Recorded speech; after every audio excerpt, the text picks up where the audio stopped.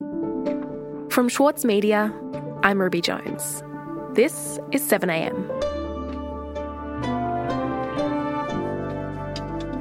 In an essay for our stablemate, Australian Foreign Affairs, Penny Wong has written about the way in which coronavirus is breaking down global systems. She also warns that the virus could exacerbate trends towards nationalism and xenophobia. Today, Shadow Minister for Foreign Affairs, Penny Wong, on the pandemic and the end of orthodoxy.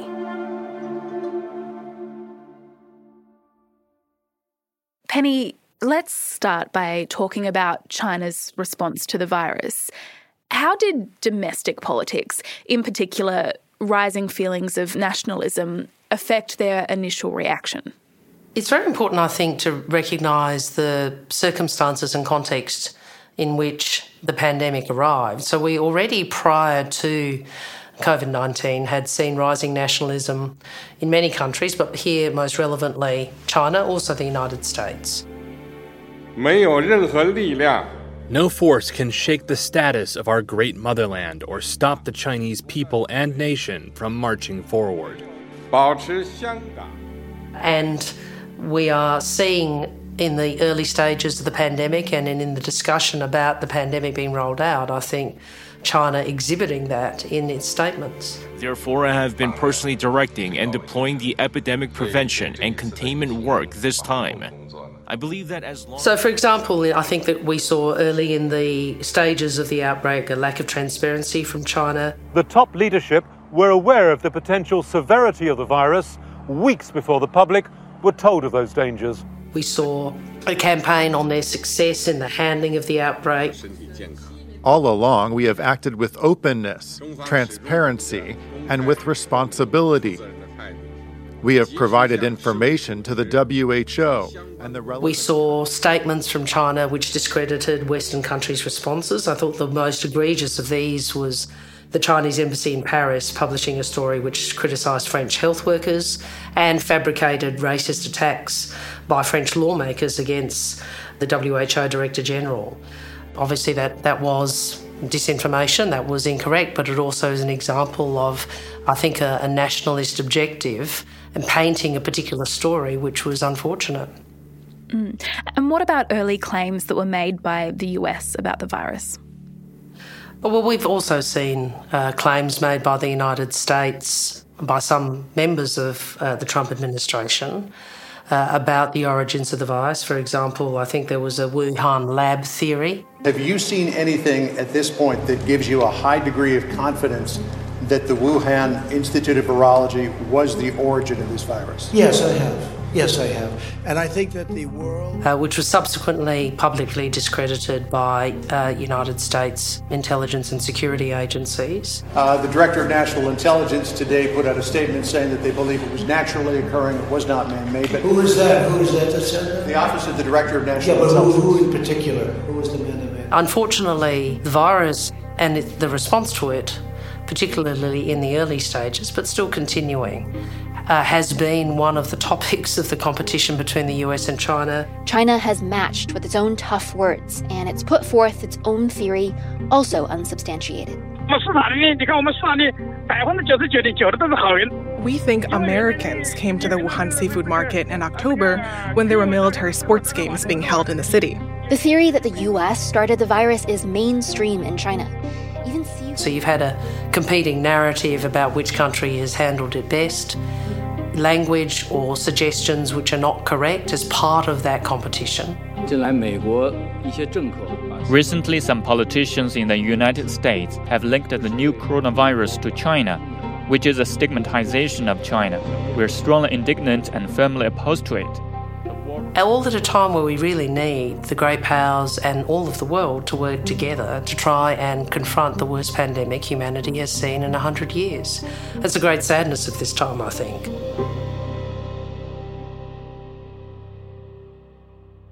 And how much has nationalism framed Australia's response so far? You write in your essay about anti-Chinese sentiment being used for domestic electoral purposes, and I wonder, is that something that you see happening in relation to this pandemic? I think we have to be very careful about this. I think it's very important to recognise the features of the more strident Chinese nationalism that we see, the features of President Xi's China, which is a much more assertive China, a China which will project interests and values which are different from Australia's. And we are in a much more difficult and complex time in our relationship with China, and we're going to have more disagreements. But it's very important that we do that sensibly and soberly. We do that in a way that demonstrates a strategy over politics. And I think there is a potential risk, which we've seen particularly from some coalition backbenchers, that talking tough on China can be part of a domestic political tactic. I don't think domestic escalation of anti-Chinese rhetoric is actually in our interests. We have a very challenging relationship to manage. We have a whole range of interests that we have to deal with China, which range from our interests in democracy and our values, our sovereignty, but also real people, our jobs, our exporters, our farmers who obviously need a productive economic relationship with China. Ultimately, the US is and remains the world's largest economy, the world's greatest superpower. But neither China nor the US can fully contain nor exclude the other. For the rest of us, what we do want is what I've described as a settling point, and others have described it as that, as between the US and China, which recognises that fact and that enables a degree of cooperation and ultimately coexistence. At this stage, that isn't something that seems to be part of the discussion between the US and China. Mm-hmm. You write that we must learn the lessons of the 1930s, that we've seen what happens when nationalism takes hold. How serious are you about that? How real is that threat? Well, I hope it's not a threat that becomes real. I hope it's a threat, not a threat that becomes reality, I should say. I always think it's useful to look back to the 1930s. There was a very good essay by Jonathan Friedland that I quoted a couple of years ago where he said we should never forget the lessons of the 1930s, and those lessons should never be forgotten by humanity. And if I may say, I noticed that Mr Morrison talked about the 1930s too in his speech recently in relation to defence. Ladies and gentlemen, the strategic challenges of today and tomorrow call Australia in many ways as we've been called before at difficult times.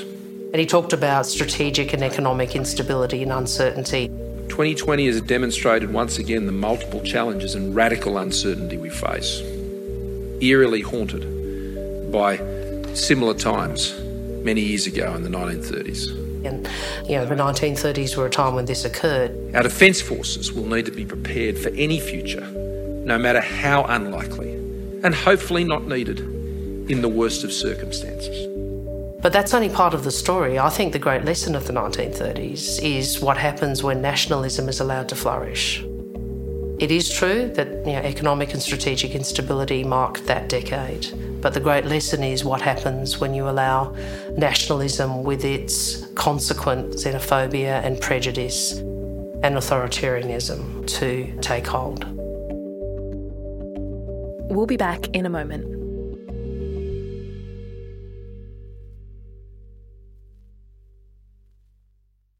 Need a reminder of what political leadership looks like? Australia's master of political satire, Jonathan Biggins, is back embodying the iconic Paul Keating, visionary, reformer and rabble-rouser. Due to overwhelming demand, one-man comedy The Gospel According to Paul is returning to the Opera House, on from the 4th to 23rd of June for its final term ever. Secure your tickets now at sydneyoperahouse.com for an unforgettable evening. For Sloane Crosley, writing about the loss of a friend may not have provided catharsis, but it did allow for the possibility of a better ending. Like, you have this amazing meal that's this friendship, and then you have a really, really, really, really bad dessert with shards of glass in it. And then, the book is those little chunks of chocolate that come with the bill. I'm Michael Williams. Join me for this week's episode of Read This, as I talk to Sloane Crosley about her latest, Grief is for People. Listen wherever you get your podcasts. Penny, you write in your essay that this pandemic could trigger the end of the rules-based system that we've known since the end of World War II. Do you think that Australia appreciates the gravity of this moment? I hope so, because I think it is a grave moment. I think this is a moment where many of the orthodoxies and assumptions that we've relied on for past decades can no longer be relied on. We've lived through, as a nation, a relatively stable period in human history. So the period post the World War II settlement, the international rules-based order, the underwriting of it by the United States, has been, in terms of human history, a relatively stable, relatively peaceful and prosperous time for humanity. Now what we are seeing is a pandemic which is unravelling a world order, a multilateral system which was already fraying. Obviously, it was already fraying as a consequence of the United States' view about its place in the world, as a consequence of the actions of President Trump. I want to talk about this bombshell report revealing the Trump administration actually has drafted new legislation to essentially walk away from the World Trade Organization, the WTO. Axios obtained... In particular, his actions towards the World Trade Organization. Because we know that they have been screwing us for years, and it's not going to happen any longer. They get it. They get it. So they're giving us victories. They're giving us victories. The World Health Organization and other UN bodies. Today, I'm instructing my administration to halt funding of the World Health Organization while a review is conducted. And we need to recognise as a nation that as a substantial power, as a middle power, we need a multilateral system that works. We need rules which ameliorate power. We need a mechanism for resolving disputes. We need pathways for cooperation, whether it's in relation to this pandemic or other pandemics which we know are on the horizon, and amongst those is climate change. These all require global cooperation, which requires an international system that works. And how does nationalism interact with the withdrawal of countries from these key global institutions, the collapse of multilateralism? Well, let's take an example.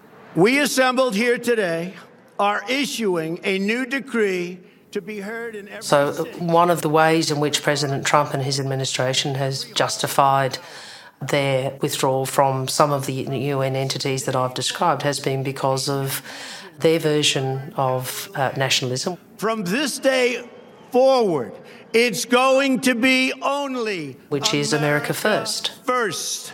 America first. And the consequence of that, where you have countries saying, well, I'm just in it for me, is that you potentially get to both a place of greater competition, you get to a place where cooperation is unable to be engaged in, and you potentially get to a beggar thy neighbour approach. We must protect our borders from the ravages of other countries making our products, stealing our companies, and destroying our jobs.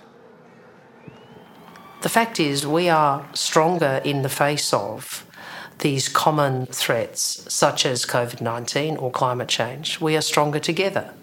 And an effective response is one where we work together. For example, if fiscal stimulus were coordinated, that would mean you get more bang for your buck. If the economic responses to the global economic crisis we face were coordinated, that would mean fewer people in poverty. These are the real and everyday consequences of the inability of the current international system to respond cooperatively and collectively to this pandemic. How much is the coronavirus a training exercise, if you like, for how we might deal with or be forced to deal with climate change? Well, I think I wouldn't use the phrase training exercise, but it is teaching us about our vulnerabilities. It is teaching us about risk. It is teaching us about common enemies. We have to learn both in response to this pandemic, but also for the benefit of humanity longer term, how we better deal with these collective threats and this collective experience. And you were Minister for Climate Change. What do you make of our current approach? Well, Australia doesn't have a climate change policy. Australia's internal, though, and global critics on climate change willingly overlook or perhaps ignore our achievements, as the facts simply don't fit the narrative they wish to project about our contribution.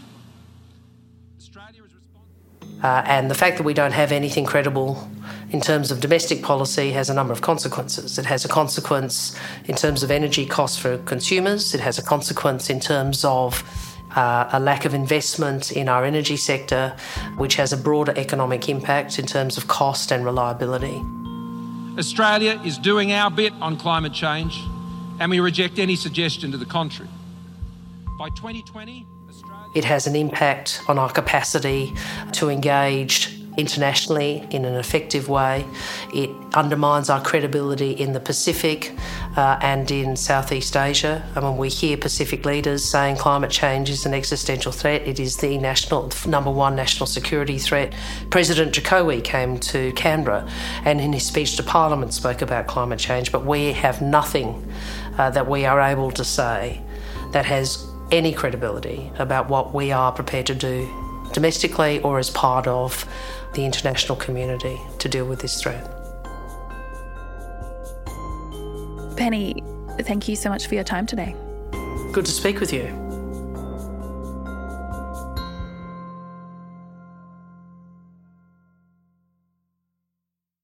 Penny Wong's essay appears in Australian Foreign Affairs, a sibling publication to The Monthly and The Saturday Paper.